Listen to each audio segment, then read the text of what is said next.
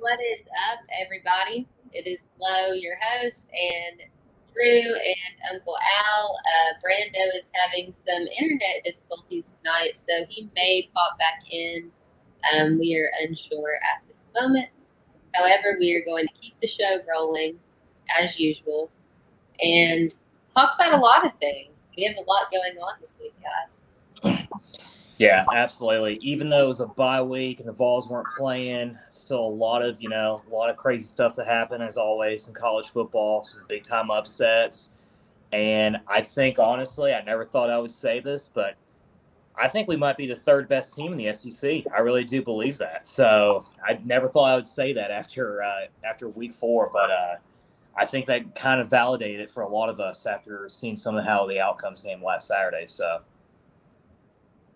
Hey, I can't lie. I kind of detached last weekend. It was good to sit back and rest for a minute. We did have a crazy 4 weeks, definitely with the way that the Florida game decided to end. But no, it was definitely good to rest a little bit. I know that we came out a little bit banged up too following that week 4 game against Florida. So it's good that our players are hopefully getting rested up because we got a big one on Saturday. Yeah, so I guess we'll start with a quick little recap. The one that stood out for me by far the most, I mean, I was literally at the rooftop bar, which is so not a sports bar, and I was just glued to the television. Georgia and Missouri. What in the absolute fuck was that? Georgia has went on a steady decline since the start of the season. Do y'all think that was a fluke, or do you think that they really are kind of? I mean, also there was a couple of their players fighting on the sidelines, and it's showing me there's a little bit of drama going on. What do y'all think about that? Yeah, I mean, I think they took the game lightly, and I mean, and deservedly so, because Missouri's not a very good football team in the slightest. And so when you have a lot of this hype about being, the number one team in the country, plus on top of that being a 29.5 point favorite on the road, like, you're not going to take this game as seriously as you would if you were playing against Tennessee or even if you were playing against Florida or Auburn. One thing that really surprised me was that, Stetson Bennett, even though he threw for 312 yards, he didn't throw a single touchdown, and they turned over the ball twice. So I think it's just a lack of, lack of focus. I mean, they proved it in the fourth quarter, scoring 14 points at the very end of, securing that win. They could, there was never a doubt, but they definitely did not, fully prepare for this game like they would if it was like they did with South Carolina, and I think they kind of took it lightly. So I still wouldn't, hesitate about saying Georgia's not the second best team in the country. I still truly believe that they are, and in my opinion, that's going to be the hardest game of the year for us. But yeah, that was shocking. I feel like an absolute moron for picking them at 29.5. So. Hey, but I mean, honestly, that looked like a safe bet following the game that Missouri and Auburn played the week before, which Right. I know that Kirby Smart and them was watching because they both had 14 by halftime, and they didn't score again until Auburn hit the game-winning kick in OT. Mm-hmm. So when you're Georgia, you're sitting there like, all right, we got another week off, we'll be fine. But then, like you said, I mean, when you're the number one team in the country and you're definitely the reigning national champs, like, you will have a target on your back. So you know that you might not be giving your best every week, but whoever you're playing against will be. So Mizzou just decided to try, and Drinkwitz actually kind of had them boys playing productively. But then you saw when Georgia actually realized that they were in some trouble, they decided to turn it on and ended up winning. Mm-hmm. Which I kind of always thought would happen. Just kind of thought it would happen like right after the second half. But yeah, like you said, they've been unimpressive the last 2 weeks. But again, they were playing Kent State, so they probably weren't trying to show much. Still ended up winning by 19, but then the Mizzou game was just weird. Honestly, just weird. I think that's the best way to say it. Yeah. Okay, so to put it like into perspective, Mizzou, I mean, we're talking about Mizzou held Georgia to 4 of 13 on third down, only 169 rushing yards, 6 field goals, forced 2 fumbles, which they recovered both. Georgia still maintained time of possession 34-48 to 25-12, yet Georgia only won by 4 points at the very last bit of the game. That shit is crazy. I'm not saying that they're trash or anything, but what I saw in the Missouri team is almost more surprising because their defense looked pretty solid against this Georgia offense. And I was just shocked. That might be like their last, mentally they were like, all right, it's the number one team in the country. Let's put this shit out there and see what we can do. And now they're just kind of heartbroken on Mizzou's end. But that was quite an awesome game. And then, of course, as we're going into LSU week, we have the Auburn LSU game. Alex, I know you said you took a break, but Drew, did you catch any of that one? Yeah, I was able to catch a little bit of it. One of the big things that really surprised me is that, guys, LSU has no passing game at all. They threw. I'm not like, and this is not a joke. This is not exaggerated. This is legitimate statistics. They threw for 5 yards in the second half. 5, and they won. That's the more shocking thing, was that they still won on the road against Auburn, throwing only 5 yards in the second half. And it wasn't like they threw a significant amount in the first. They only threw 85 yards the entire game. Like, this is not a very good football team. And one of the things that really surprised me that stuck out more than just that, though, was that they gave up 337 passing yards to Auburn's backup quarterback. Like, let that sink in for a second. Like, if we like, even if Hendon plays like 80% like he did against Florida, he's going to get over 400 yards. I mean, like, he's going to rip this defense to shreds, and I'm not exaggerating that. Like, that's a stone cold fact, So LSU, it's unbelievable this team's a top 25 team. There is no way in the slightest that this team deserves to be in the top 25. It looks great for our resume because, that'll mean we'll have 3 top 25 wins before even making the halfway mark. So that'll look great for us. But, yeah, I was just shocked. And, if you're Auburn, you got to fire Brian Harsin. I mean, that guy's toast. I mean, just absolutely terrible. I was gonna say I saw the tweets of the stats that you just said, Drew, and it's funny because like this whole week I've seen that there's only 2 extremes. One, that LSU is going to run away with this, and we don't know how to play in Death Valley because the last time we played in Death Valley, we shot ourselves in the foot because we put like 15 people out there. Whatever. That was back in 2010 with Dooley. So there's that. But then there's the other half that said, yeah, Ashford threw for 337 yards, and Hooker's probably going to have a Heisman moment on Saturday. So I'm just kind of like sitting around waiting for this game to start because I want to see which extreme we're closer to. But it does seem like it'll be more of Hooker's day. Giving up 337 yards on any given day is not good, especially when it's Auburn, who still managed to only score 17 again for the second straight week. But I don't know. I just want to see the boys go out there and win a good road game. I know, like, Pitt was good, but we started too slow for my liking there.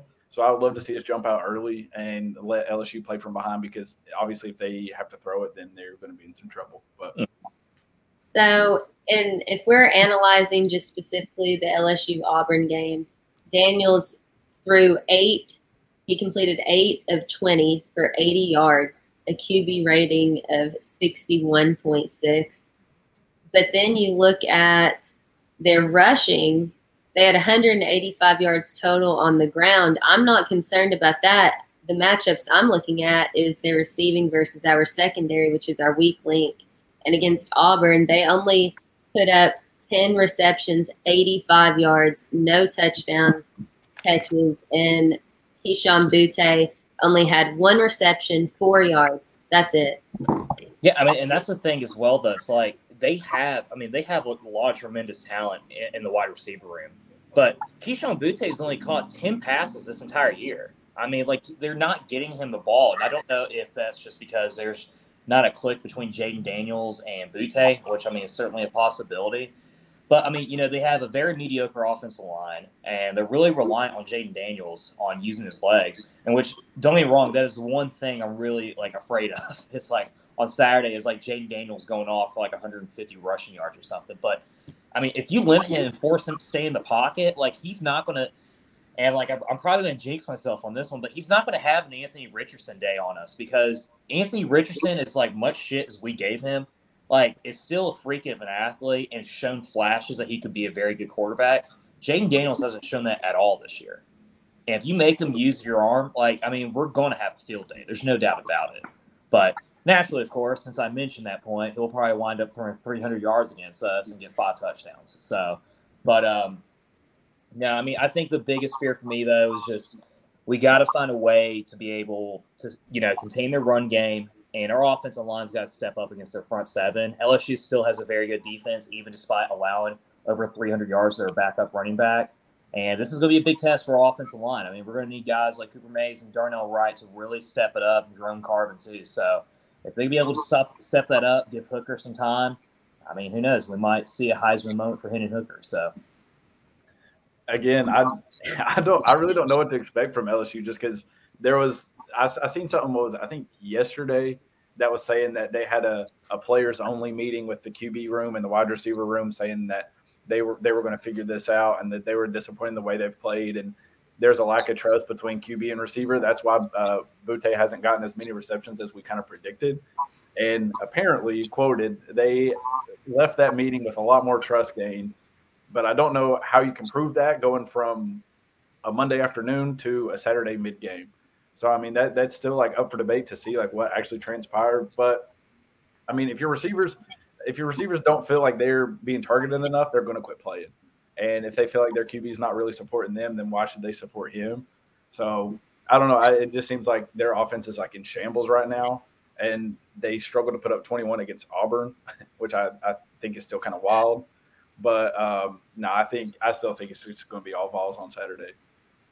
I don't know. We'll get to those predictions here in a bit. I'm still kind of struggling. We're at Wednesday, so I'm not really fully committed one way or the other yet. I mean, it's like our first. I mean, I know we played Missouri, but let's be real. Missouri wasn't really a road game, considering like 15,000 of them that were in the stadium were Vol fans. This is going to be like the first true proper road game experience this team has had this year. And, I mean, I know it's a new 11 a.m. kickoff over there, but, guys, I mean, they're opening up the gates at 9 a.m. They're already serving beer at 9 a.m. They announced that today. So, Yeah, it's still gonna be lit. It's still going to be rocking. And thank God it's not a night kickoff, 7:30 kickoff in Death Valley. But we got to start off early. We got to start off hot and get a touchdown those first two drives. I mean, and make them chase us, because if we're the ones that are chasing it, I mean, we might see our first loss of the season. I fully agree with that. I mean, it's just hard to get the wheels rolling when you're down by so far, I mean, now, not to say we can't, though, because we started out terribly at Pitt and somehow came back and won that one. So I'm not losing all faith in them, but they just really have to go out and get started from the get-go. And what better way to get started than wearing these smoky gray uniforms on the road? I want y'all's take on, is this a good move? And is it totally fine? Or do y'all see this as pretty cocky to do on the road, week 5? What do y'all think on that? I mean, I don't really think it's cocky, considering like the last time we wore them, we lost 42-0 to Georgia. But I mean, if there's going to be a game that we're going to wear them, this game made the most sense, considering that, we're going to likely wear the dark mode jerseys for Kentucky since it's Halloween weekend. You wouldn't wear the grays for UT Martin or for Missouri. And I mean, I know they've been talking about it for a while, but like, wearing them back and making it a yearly thing where we wear them once a year. I don't have an issue with it. Just win. I mean, it's one of those things for me. It's like they could wear freaking rainbow, for all I care. Just win the damn ball game. So if it makes the players have an extra pep to their step and we'll, make them feel a little hype up and get them excited, then like I'm all for it. But I mean, if we're wearing gray, wearing orange, wearing polka dots, it doesn't matter. We need to beat LSU on Saturday. So, no, I agree. I think it kind of just goes back to the old adage, like, look good, feel good, play good. Whatever y'all want to wear it, as long as you show up on game day. If you're going to make a bunch of noise about wearing something, then I feel like it does put a little bit more pressure on you to perform. But again, like, some people perform better under pressure. So, I mean, we'll see if we can talk all this mess about, like, oh, yeah, let's go wear these, like, alternate uniforms in your house, then we just better be ready to play. That's all I got to say, I guess. Because you can't be loud like that and then not show up. That's embarrassing. Yeah, I mean, I'm kind of torn. I'm not going to say that I don't think it's at least a little cocky, because I don't know. It's just like, who wears alternates on the road? in a big game like that. Not many people. However, I love it. I think it's fucking awesome. And Florida did it last year when they played LSU. They wore their orange jersey. Brando's finally here. There he is. Speaking of dark mode jerseys. It is an awful turn of events here at the Brando household. Let me tell you that. I got finessed by Xfinity twice today. My internet went off, came back on, went off, came back on, and now it's back off again. We can't get it together. So I am here. That's why Comcast is terrible. Never get them on. Yeah. I was told I was getting upgraded to fiber, but I would, rather just, be without it, awful. Yeah, tell them to kick rocks. So disgusting. Now, don't get me wrong. If there's any Comcast executives listening to this, we would still love you to be a sponsor for us, of course. But just from my personal experience, it's not been the best. What are we on? The smoky gray jerseys? Yeah. We are. Good job. Yeah. I was hyped. Obviously, the rumor the last 2 weeks, they were coming back around or whatever. But to see them, being brought out on a road game, I know everyone was kind of, iffy about it. But I'm hyped about it. 11 a.m. kickoff. The team needs some kind of energy to go on the road, now announced sold out Tiger Stadium. So I think they're going to have that, energy to go out there and compete. And it's not, Neyland where it's sold out. You're going in someone else's environment and you got to go get that win. So if it makes them feel better, look good, play good, all that, I'm for it. Did you just say it was sold out? Yeah, it's officially sold out in Tiger Stadium. Well, it's not because I have 2 tickets. If anyone fucking wants to buy them, I do not want to lose $220. Take them off my hands. I got them from Tennessee as a season ticket holder, and I paid what I paid for them, and I can't get it back. So if you need tickets, please to God hit me up on Twitter so I don't lose $220. I've seen you post in the Facebook pages. I've seen you post in the group text. I've seen it on Twitter. Lowe wants these tickets gone. Someone help Lowe get these tickets gone. Lowe has to find a fucking house. Lowe has to find a house. That is my number one priority right now. That would be a great next topic for us to talk about. Let's talk about how ridiculous the ticket prices for the Alabama game has gotten. I mean, it's absolutely mind-blowing. It's like I was telling Brando. I wound up actually getting a fantastic deal for our tickets. Brando, you got something to say? Well, me too. We're looking at the secondary prices, and then on Twitter, Vol Twitter coming in clutch because of my page or whatever. But any other fan, if you're going on Ticketmaster, Vivid Seats, you're looking to spend for lower decks, $500, $600 a ticket, crazy. It's insane. I mean, and I've had some people have the nerve to message me saying they're going to sell their row 25 upper deck tickets for $400 a piece, and I'm like, honestly, and I'm glad that the Vols are back, but I am not thrilled about these prices by any stretch of the imagination. So do you think it's just getting out of hand? Do you think this is something that's going to die down? Or do you think with all this hype around the program, which is probably the most hype Tennessee's had around the football program since Philip Fulmer, that this is just going to be the new norm, that we're just going to have to pay $400 to go see them play? Well, let me start off. I talked about this on Overtime the other night, but if you are the common fan and you are in the area or even not in the area, the absolute best thing to do is sign up for season tickets immediately, because I've been a season ticket holder for 5 years now. And when they made all the renovations, I know a lot of people got screwed over, but I actually got a 33% decrease in my price of tickets. And let me tell you, the price that I pay per ticket is absolutely nothing compared to these secondhand sites. If you are really trying to get in, you can sign up to be a season ticket holder right now and get on a payment plan for the next 8 months. And it would literally be less than a car payment. And then before you know it, you have all your tickets locked in, and then you're the one who can sell them at double the value or face value or go or whatever you want to do. I think that's the option that you have to go at this point. Yeah, I think the best option for a while was the Vol Pass. I don't know if y'all did that, but that was a steal because that was $30-$40 a ticket. And then you can flip those. If you flipped them for face value, you were still doubling your profit on each ticket. Granted, I was using most of them, but I wish that was back, but I understand. But no, that is crazy. They came out it was like right after we beat Florida that Monday. They were like, "Here, re-up your season tickets." And I was like, "Dang, y'all getting after it. Y'all ain't wasting no time getting that money back." That was crazy. Smart business from there, and I have to respect the hustle. So yeah. I remember even speaking of the Florida game, I was looking at like 50-yard line home side, like 30 or 40 rows up, like section T, I think. But somebody was selling tickets for $1,700 a piece. And I was like, what are y'all on? Like, I know inflation's hitting, but you ain't got to hit it like that. Like, these are your own people you're doing this to. So I would say, like, if you are buying single game tickets, either like stay on Twitter, obviously at low, but also look in like the Vol Facebook group, the Vol for Life group, because I got a steal on those Florida tickets I got. I think I paid $250 a piece.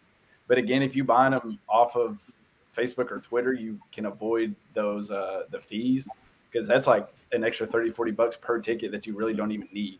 Yeah. So it's like, if you just do that, just be careful about who you buying from, because I know some people have been getting scammed like that.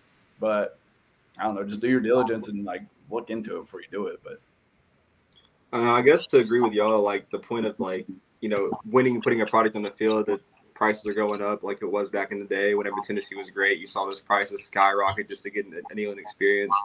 After the Florida game, all you saw was fan bases talking about like, I'm not a Vols fan, but that place looks so wild that like I have to get in there and see it.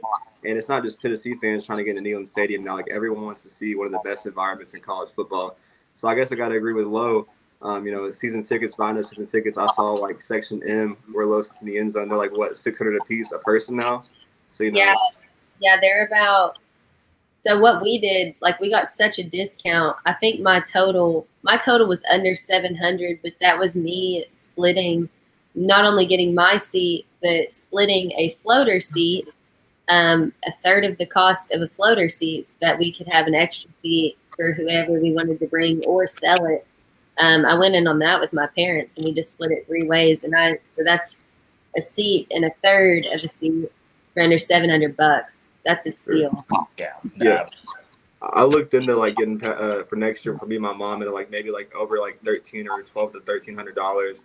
But when you look at people like what they spent for Florida or Bama for those lower deck seats, just those 2 games alone in the span of 4 weeks, like they're spending both of that for 2 major games.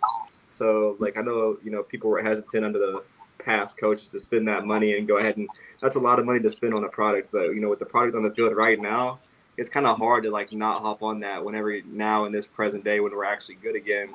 And, you have to pay $700 for 2 seats, or maybe even $700 for a single if you don't know the right people. Like, luckily, I know me and Drew lucked out. I'm in P, like, through Y10, and somehow we were blessed. But I see people on Twitter, and they're saying, $750 a piece.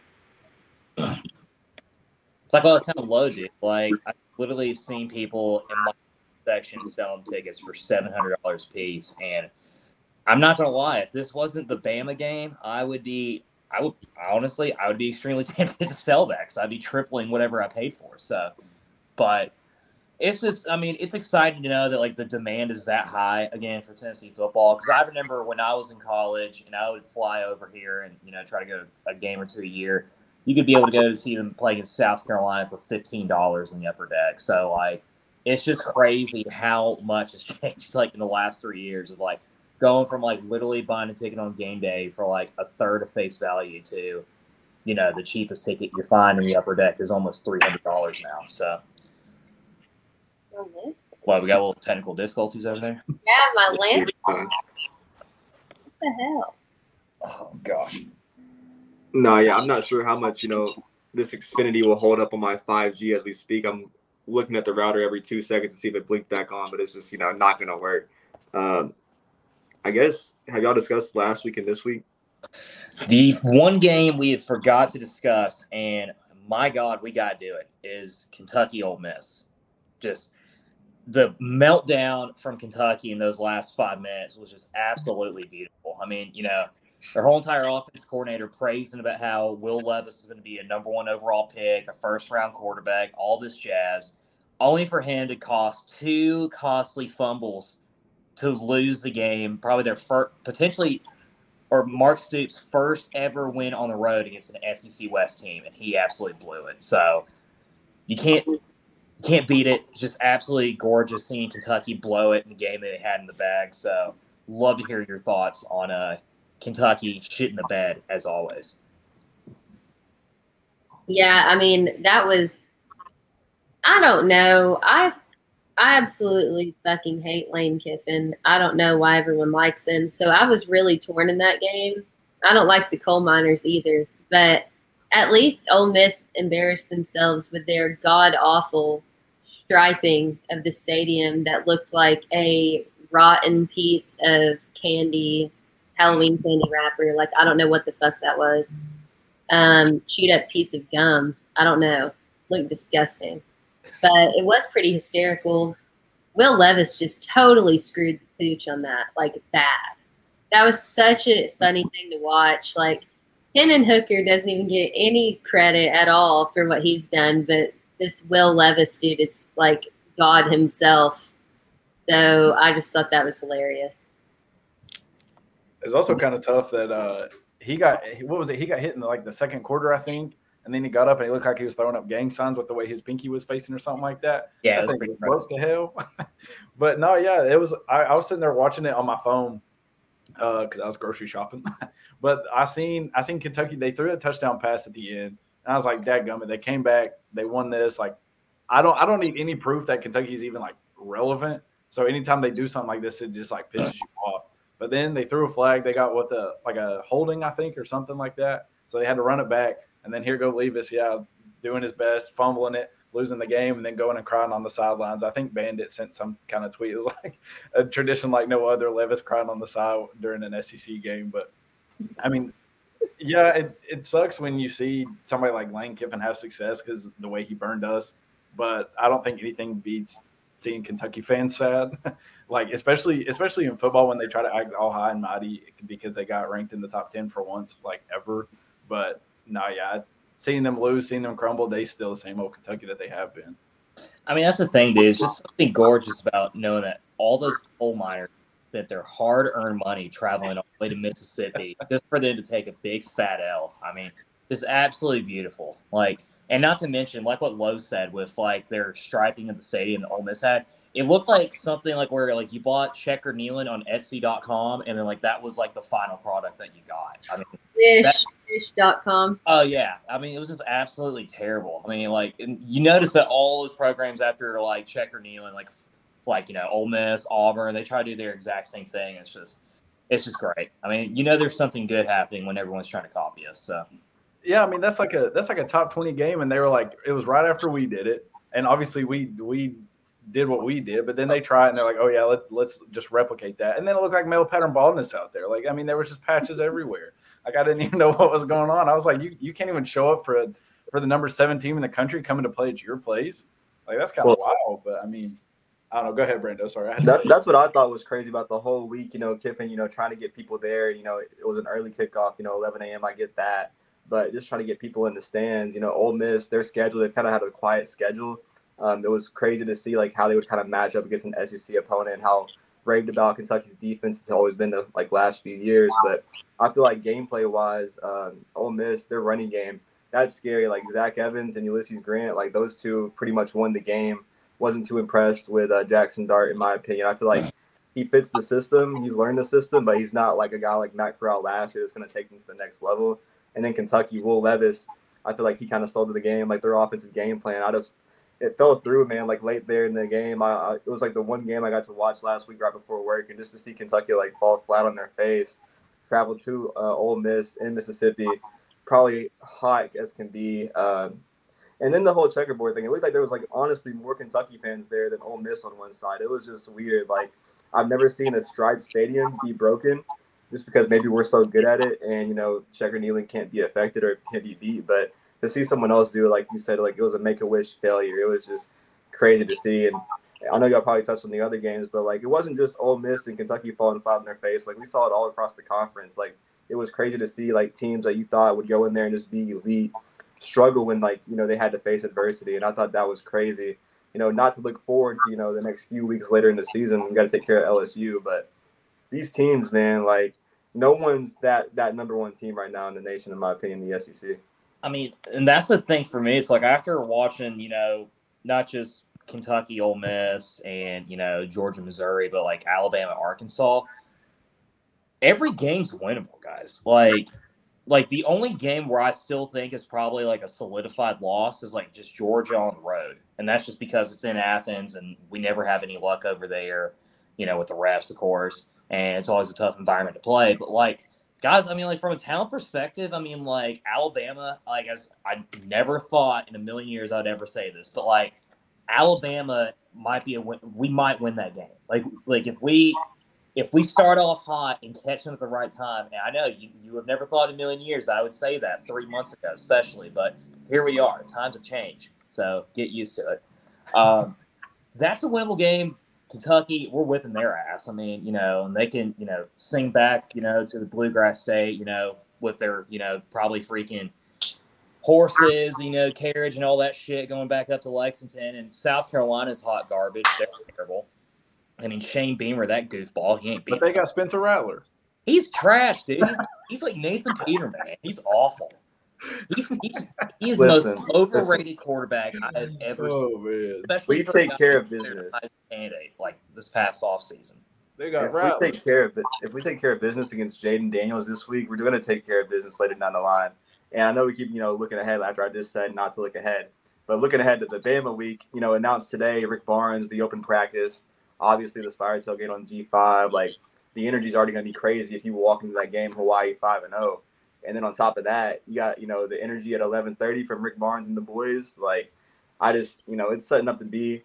Obviously, we have to go take care of an away environment, this week.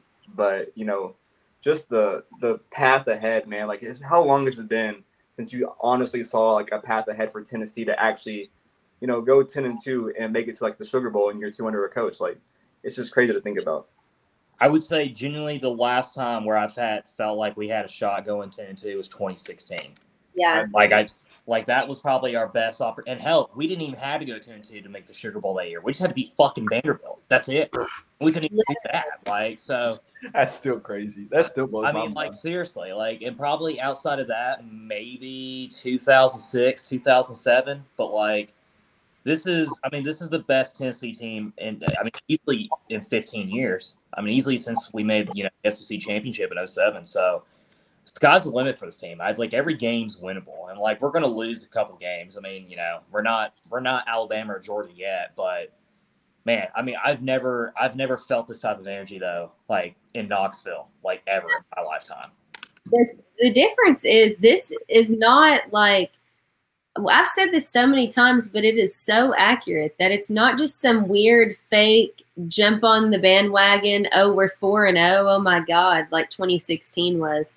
This is legitimate. They have played 2 very legitimate teams, one on the road, and they're about to head to LSU 4-0 and have a very strong chance at winning that game. And then when you look at Bama and Georgia, they've both already had shaky games. Did they lose them? No, but they have exposed some weaknesses in areas that I never thought we would see. I was like, oh my God, Georgia is the best team in the country by a mile when this whole thing first started. And now they have steadily kind of declined with every game they play. Will they pick it back up? I don't know. Probably, but it's just crazy to see that not only do we know that we are a legitimate team and we have played good teams, but also we have already faced adversity, already had an overtime on the road and won that. Like, there is a lot that this team can do and has been through already. Now, what I do think is interesting leading into the LSU game is ESPN FPI only gives Tennessee a 41.7 chance to win, yet we are favored by 3. So what do y'all think about that? Does anyone even look into that? What do you guys? When I first saw it, obviously I know that with ESPN FPI, it always plays in a factor of like where you're playing. Obviously, one of the top 5 stadiums in the country is Tiger Stadium, respectfully. What's going to happen? They're coming off 4-1 after, Florida State. I think they haven't, allowed like a second half point or maybe like very few. Their defense has been absolutely insane. Offensive passing identity, it's not there. We saw that against Auburn in the second half last week. But defensively, that's what's been winning them games and keeping them alive. And, I don't read too much into it. Obviously everyone trusts Vegas, but for Vegas to see it less than a field goal difference that's saying a lot about what this is going to be. There's that tale that if you're the home team, you get a 3-point favorite or whatever. So maybe the spread's really, -5 Tennessee. I think it's going to start with offense. The second half stat I just mentioned, it's going to have to be that offense getting, hot early. But to see that, like, I just think that we're so hot right now. And the beginning of the year, this was my toss-up game. I didn't know if Tennessee, going into this game, if I actually would have them beating LSU in the preseason at Skybox. I gave it to us, but now I'm like kind of confident that if we get started early, I just don't think what LSU's done to the team's second half this year, they're going to be able to do to this kind of offense. And maybe I'm wrong. They stopped Mississippi State really well, but I feel like off of bye week, all the wrinkles, getting everyone healthy. Is Cedric Tillman going to be out there? We don't know. There's a lot of possibilities, and I can't buy into that number when there's a lot of question marks around us and LSU right now. Yeah, I mean, like the FPI index that ESPN uses takes like a lot of context, basically just like, the overall record between two teams facing one another, the home field advantage aspects, and also like the recruiting rankings between one team and the other. And I mean, in that sense, like, even as bad as LSU is this year, it's still one of the top 5 toughest places to play in America. There's no doubt about that. From a talent perspective, like recruiting wise, you can't deny it. They have more talent than we do. Now, they're not as coached as well, in my opinion, as they do. But they also do have Brian Kelly, who also, again, is probably one of the most respected and one of the best head coaches in college football in the last year. So when you take in a lot of those, think about it, it makes sense. But like Vegas knows what they're talking about for a reason. That's why no one ever always wins big time money against Vegas. Like there's a reason why we're 3-point favorites, and there's a reason why a lot of people have picked Tennessee to win this game because we got a high-powered offense. Like nobody can stop us. Nobody will stop us, and there's not anything they can do about it. And LSU doesn't have a very good offense, and they have a terrible quarterback. So there's a lot of things that go into it. I don't really care what ESPN says. I mean, they also have like their FPI rankings, and somehow because we didn't play a game last weekend, LSU's ranked higher than us somehow. So their like metric system makes zero sense at all. So I'm not worried about it. Just get the job done Saturday, and that's all that matters. No, I agree. I think it's kind of ridiculous. But again, like y'all have said, just that's why you play the game. Like if they were favored to win and then we didn't play the game, then that'd be whatever. But no, I think on paper we are a better team. And I mean, LSU is LSU. They will always have a stout defense with stud secondaries and stud safeties and stuff like that. But I mean, the thing that you were saying about the second half points and stuff, Drew, or Brando, I forget who it was. Their most competitive game in terms of offense was Mississippi State. Granted, they did hold Mississippi State to 16 points, but they've played Auburn, New Mexico, the juggernaut of Southern, and Florida State, and we saw how they ended up against Florida State. And I think Florida State is also stinky. So, I mean, I think we are their first test, like as a complete team. They, again, like I said, they did handle Mississippi State, but I think this will tell a lot about us as much as it will them. So it'll be interesting to see. I do think the 3-point favorites for us makes a lot more sense than us having a 40% chance to win. But again, this was also my toss-up game. I thought this was like more of a 50-50 game than anything. If it was played in Neyland, I would be a lot more comfortable. But like y'all said, playing in Baton Rouge at any point in time is incredibly tough. Good thing that we get them at 11 a.m. before lunch, so hopefully they just think about what they get to eat after the game. But it'll be a tough one. Well, did you see the announcement? Did you see the announcement that they said they're going to have beer on sale at 9 a.m.? At 9 a.m., yeah, that's crazy. I was telling them that. I mean, don't get me wrong. It's not going to be the same atmosphere as it would be for a 2:30 kickoff or 6:30 over there for a night game. But, it's still sold out Tiger Stadium, man. It's still going to be rowdy. But that's why, it's really, really huge. In those first 2 or 3 drives, we either at least get a touchdown, get some points on the board, and try to shut this thing out early. Yeah, I mean, what I predict, I think it's still going to start out super rowdy. They'll probably either stay up all night drinking or get up at 5 a.m. and start, but then by halftime they'll be hot and tired and kind of die down, especially when the Vols are up by 10 points. But I did want to go back, if y'all remember, and look at when we predicted the whole season from start to finish. So this was my first loss of the season. I had us going 4-0 into Baton Rouge, and then I predicted, and it makes me sick to think about this because it's a 3-point spread, and I predicted a super close game and that we go into overtime and Tennessee loses 38-35. Do y'all remember yours? I've got them right here. We've got what was mine, Alex? You get to remember. We got Lowe at a 38-35 loss, Brando at a 34-24 win, Drew at a 38-30 win, and I had a 28-24 loss. See, so we're all hanging around. 30-30 because when I was thinking about today, I still wrote down my prediction and it still wound up being 38-30. So I'm glad I'm being consistent. So that is good. No. I picked back in August that we were winning this game. Florida was different. You must admit, when they have that onside kick that all three of you are probably like, "Oh my god!" Hey man, we didn't even go talk about that onside kick. That they played that so perfect. He caught it in stride. I was like, I'm really finna have to run out here and tackle him myself. I was so scared. It was funny because for my first of the year predictions on that Florida game, I said 34-24 Tennessee wins, but then on overtime, I said what was it, 38-27 or something, and it was that way for so freaking long, and I was like, oh my God, did I really call it to a T? But I didn't. It got even closer than that. I think we've only had like 2 perfect scores, and I think it was you and Brando for Akron. Yeah. I mean, I think this game, like, I can see like a 3-point victory, like my early prediction. I think this is going to be like a 34 to like 31, 34-30. I could definitely see it going in the overtime, like Lo said, but as it increases more and more, like the lines, I just think that we edge this one out somehow. Like Pitt, I definitely, we saw our defense come alive late. I'm interested to hear y'all, like what y'all past the victory is, how Tennessee gets this done. I think it comes with our pressure and, getting to Jaden Daniels. Obviously, it's going to be tough to see him throw. AR was able to do it to us 2 weeks ago, and we thought he couldn't throw the football. So not really like what we have at the DB room. Obviously, Warren Burrell being out for the season. How that's going to manage for Jaden Daniels.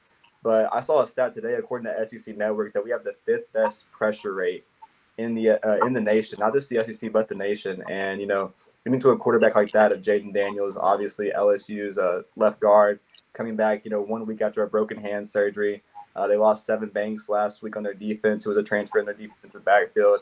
I think, offensively and defensively, I think getting the pressure on Jaden Daniels and not even giving their offense a chance to get that run game going is going to be huge. Because if you can stop his run game, then you can crack down on their running backs, which are really still in the show right now. It'll be interesting to see, does Kayshon Boutte and Jaden Daniels finally get that touch? But that's going to be my path to victory is, shutting down their offense. I know our offense is going to score points, but can we shut down their run game that, got them back in the game against Auburn? Yeah, I mean, I would have to agree with most of those. My main things is that the offensive line's got to be able to stop LSU's front 7. Got to buy some protection for Hendon Hooker. I've made some couple bold predictions, which I don't know, probably most of y'all are going to disagree with, but I don't care. I'm still going to say them anyway. So, bold prediction number 1, Hendon Hooker's going to throw his first interception of the season on Saturday. I think it'll probably be at some point in the second quarter. There's just going to be a miscommunication with, just with the crowd noise and everything like that. It will get them fired up, but they'll only wind up getting 3 points out of it. Bryce Young is going to record multiple sacks. I have no faith in LSU's offensive line, and with the quarterback hurt as well, with us being 5th in the nation, him and Tyler Barron are going to have a day with those edges. And I think Joshua Josephs and Tyree West are going to have a couple, record a couple sacks as well.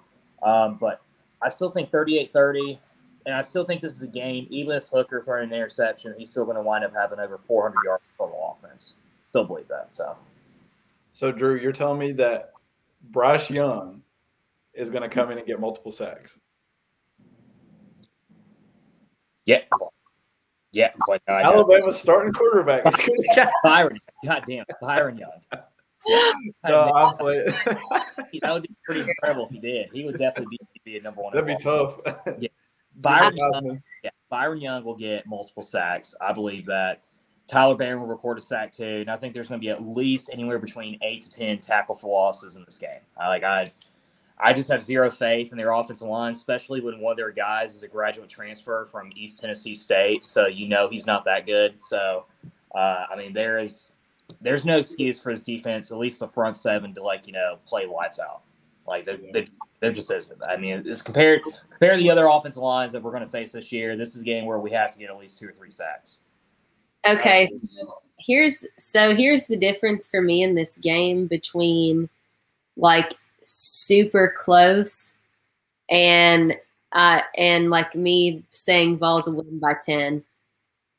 If our defense comes out hot from literally the blow of the whistle and doesn't let up, we have the potential to absolutely wreck LSU. I'm talking applying pressure from the start constantly, just annihilating the shit out of Daniels. If we start doing that from the first quarter, there's no telling how this game could go. However, I like your prediction there, Drew. Hendon Hooker is not going to be perfect forever. I wish he could be, but he can't. It's impossible. So I could definitely see some miscommunication, especially with some of the miscommunication, or I guess they weren't quite on the ball with some of his throws in previous games. So I can see that happening. But really, as long as we can get to Daniels, I don't think LSU is really going to score much on us at all. All we have to do is just score more points. I mean, that's really all there is to it. And I think we can certainly do that. Now, I think we're going to have to be a lot better on the receiving end, because I think they'll stop us a lot rushing. I don't think that we'll get a lot of rushing out of them, but because they've got a pretty solid front there. So I really do think that we're just going to have to make sure that we make our passes and run our routes correctly. And that's pretty much all I think we have to do, as long as our defense applies pressure to the quarterback. Yeah, I kind of see this game going the way that the Pitt game went, where we kind of discombobulated. Hold on, don't you make a face, Drew. Where we discombobulated them a little bit just because we got after the quarterback so much. Like, I think we were pretty effective at taking Slovis out of the game. Not that he was like really like the biggest factor, but we obviously saw a drop in production when Slovis went out and nice old Patty came in. So, I mean, I think that's a huge part of this game. So, yeah, it does fall on our D-line to get pressure. But also, like you said, getting to Daniels is one thing, but getting him down is another thing. So I think it's also going to be a very important day for our linebackers to make sure that if he does get out of the pocket, which he doesn't stay in there very long, he will tuck it and run as soon as he feels pressure, that we contain it and make the tackle, because we have a long-standing history of mobile quarterbacks affecting us. I mean, we saw it multiple times last year, and we saw it a little bit in the Florida game. But as long as we can contain him from running, because that's the way that he'll beat us, I'm not worried about him throwing the ball. But as long as we can keep him contained, then, I mean, we should be fine. And like you said, we don't really have a problem putting up points. And even against like stout defenses, I still see us scoring at least 35, even 31, something like that. And I think that's enough to beat LSU. Oh, yeah. It's like what, one of our listeners, Larry, said. He put in the comments section, this isn't like, the past LSU teams from the last 10 years. Like, yeah, I mean, they still have talent, but they've also lost a lot. And they really struggle from, depth perspective, especially the offensive line, defensive line. So my biggest thing, though, is that, guys, I never thought I would say this, but, like, losing Warren Burrell is, like, actually, like, a huge loss for us, because we have no one in the secondary. I know D. Williams is coming back. He was clear to go, I think Heupel said that either today or yesterday, but he's in here and he's back playing, which is huge for us because we need all the help that we can get. Yeah. He was one of the best guys in camp. But, I think it's just one of those things. If we force Jaden Daniels to throw the deep ball, because, he's only 6 for 18 throwing, 20 yards or more. If we force him to throw, a ball down the field, I think we have an excellent chance to win this game and, win it easily. But if they're able to get in a groove, throwing a couple slants and getting those 5-10 yards every other play, and, Jaden Daniels scrambling out of the pocket, that's where they might make it a little bit more of a game. But, like, the outcome that I see regardless is, like, I think it's either going to be a Vols blowout, like what you said, out of the gate. Like, our defense is just relentless for the first 45 minutes, or kind of like even like how Kentucky was last year, where we just outscore them. Like, even if our defense isn't playing the absolute best, we just have too much firepower on the I don't think they keep pace. So I think it'll be a good game on Saturday, and it'll be our first win in Tiger Stadium since 2005, as hard as that sounds to believe. Wow. So big game on Saturday, and I mean it'll just make even next Saturday even crazier than it's already going to be. So. Well, bringing up Warren Burrell being out, one of our listeners was asking earlier in the show, kind of at the very beginning, but I knew we'd get to it at some point. They were asking about Ced, kind of wanting to know like an injury update on him and kind of what we thought about when he would be back. Do we want to go ahead and get into that a little bit? Well, actually, there was just an update. Josh Heupel's currently doing the ball calls, and he said that today at practice, like yesterday, he finally got back out there the last 2 days. Today, he finally was moving around in drills and in formation. So, if we're going to continue surgery itself for a wide receiver compared to, everyone comparing it to Tua, it's completely different being able to go out there, run 15, 20 yards every play, cut on your feet like a wide receiver can at Cedric Tillman's caliber. 39% chance he plays, 51% chance he doesn't. Well, are we good? I don't know. Maybe it's my end. The glitch in the matrix, Brandon. No, it's him, baby. Just keep going. Push through, baby. Okay. Well, I mean, I think there's, maybe like it's like a 49, 51% chance he plays, man. I just, I wouldn't risk it. I wouldn't risk it. Brandon, I wouldn't risk it, just like I wouldn't risk this Wi-Fi you have with Xfinity right now. It's not even connected. Yeah, it's pretty bad, brother. Actually, it's literally coming back as we speak. You just said that, and your voodoo just reversed my router to sync in. Literally, Brando, it's so bizarre that your fan is switching directions that it's turning. It's going forward and backwards just for the hell of it. Like I said, glitch in the matrix. Yeah. Okay, but my laptop's about to load in 30 seconds, so this is perfect. I don't know. I think Cedric, if he can play at his, highest potential, let him play. If not, I just, don't let him play the whole game, right? Don't let him play the whole game. That's what I'm saying. Like, in my defense of him playing, I don't want him to go into Bama next week and, all of us, get hyped up that we actually have a shot, and Cedric Tillman, not be able to go to his full potential because he's just not getting his feet wet against elite DBs for Alabama. LSU, their DBU, respectfully, in their history too, that's going to be a completely different matchup for him to play this week. But, I would rather him, if he can, get back into it. I think we can win without him. We saw what Florida, against Florida, what Ramel Keaton, Jalen Hyatt, and Brew McCoy did. We definitely saw that. But I think, with LSU's defensive ends, with their run defense, the passing game is going to have to be another last week game for Hendon Hooker, where he solidifies this Heisman Hooker campaign right now. And that's, to get the ball out to his receivers. Is Brew McCoy going to, step up? Last week he had that huge chunk play where the receiver just didn't see him. We got to see him actually go out there, in my opinion, and, take over a DB physically. So I just think how does the receivers come out if Cedric Tillman can't go 100%, is my opinion. Sorry, I'm just laughing at Drew's expression. Drew's making so many faces. It's so bad. You're right, Brandon. No, I mean, I would, honestly, I just would not take that risk even if he's physically still good to go for Saturday, just because that what we saw from 2 weeks ago against Florida is that, I mean, not to say that Tillman wasn't missed, because he was, but the offense didn't really skip a beat at all. With him not being there, I mean, you had a lot of guys that stepped up with especially Jalen Hyatt and Ramel Keaton. And I just think with the depth that we have at the wide receiver position, that is one position that we can afford to lose one of our starters, as opposed to our offensive line or running back especially. But I would rather save him up for Alabama, just because they have a much more ruthless defense. And the last thing you want is him not to be 100% against Alabama and then re-injure and then be done for the year. So I'd rather take our chances. I still think Brew McCoy and Jalen would be able to step up on Saturday for us and play big time. But, yeah, Brando. Hey, there he is, back in the top corner, baby.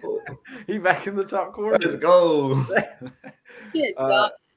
But no, I agree. I think another thing you got to think about is now that is a multi-million-dollar ankle. because that man's definitely going to be playing on Sundays in a few months. So I mean, if he's smart about it, I would sit out too.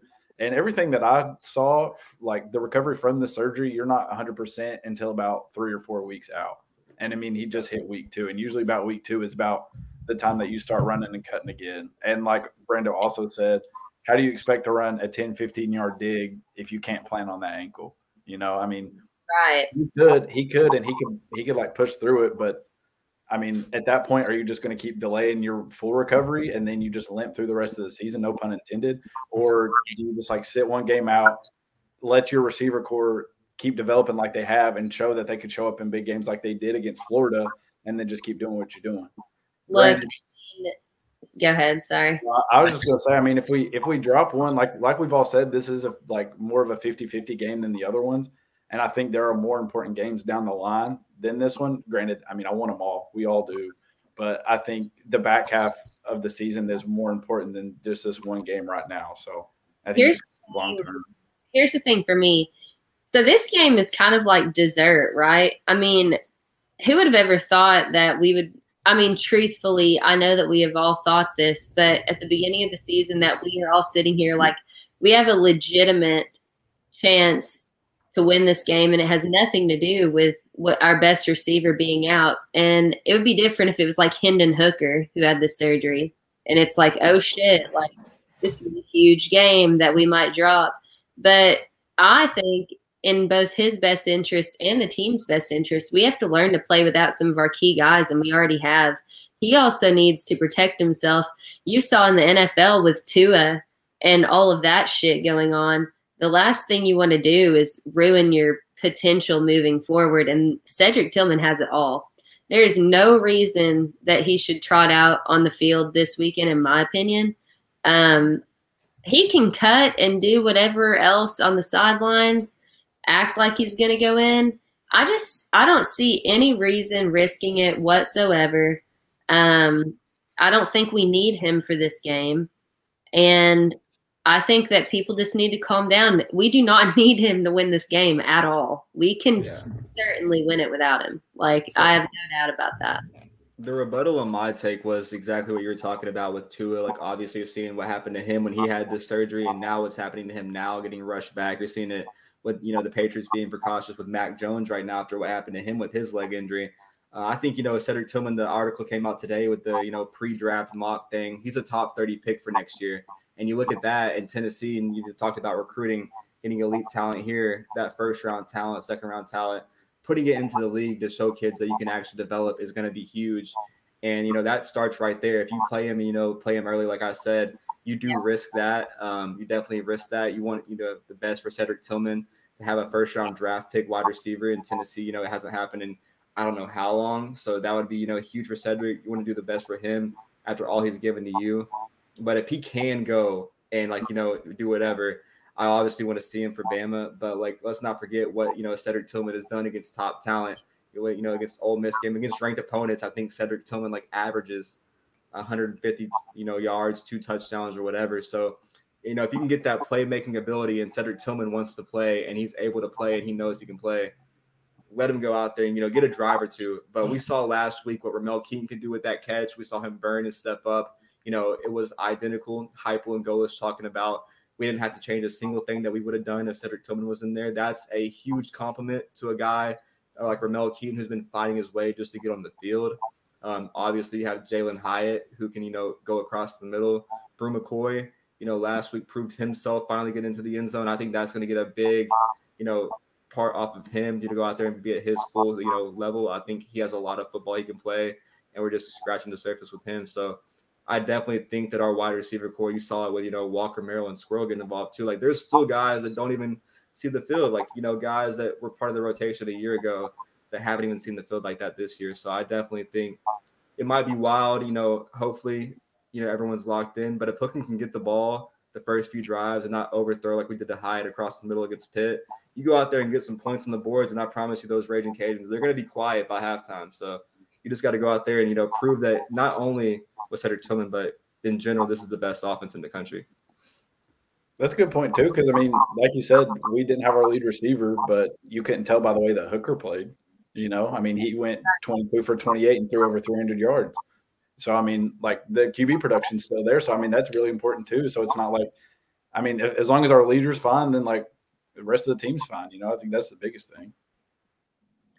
So I fully agree with all of that. And we are at our hour mark. So for the sake of our punishment, we can't change our predictions. But for the sake of our weekly predictions live, we can change them if we want to. Doesn't affect if you have to do the punishment at the end of the season or not. But let's go around and get everyone's final score predictions for this weekend versus LSU. I will say I don't think we're getting Brando's because he's frozen. He's frozen. Oh, and he's gone. Man, poor Brando's like took so many L's today on tonight's show. I mean, I feel him with his hate towards Xfinity. I mean, they're just the absolute. They're bad. I would never use them. He just sent a text to the group chat. Man, poor Brando taking L's. All right, Drew, start us off. I mean, I think LSU is going to be able to score some points on us just because I still don't really have very much confidence in our secondary. I think we will get a couple of key turnovers in there, and I do think Hooker is going to really turn the ball over, which is so relieving to say considering 4 games in that like he still hasn't really turned it over, either fumble or interception.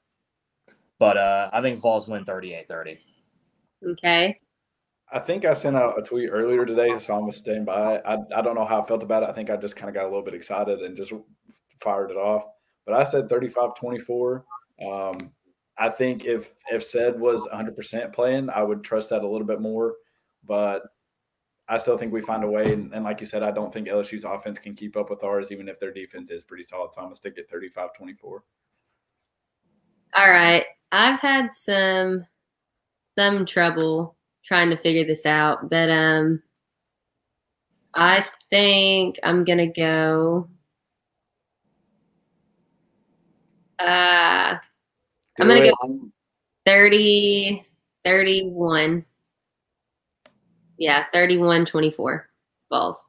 Okay, I thought you were saying like 30-31, like that's a score. I was like, hold on. I'm trying to gauge how I'm feeling because, you know, it goes Monday and then Wednesday, and then I'm like coasting after that Thursday, Friday.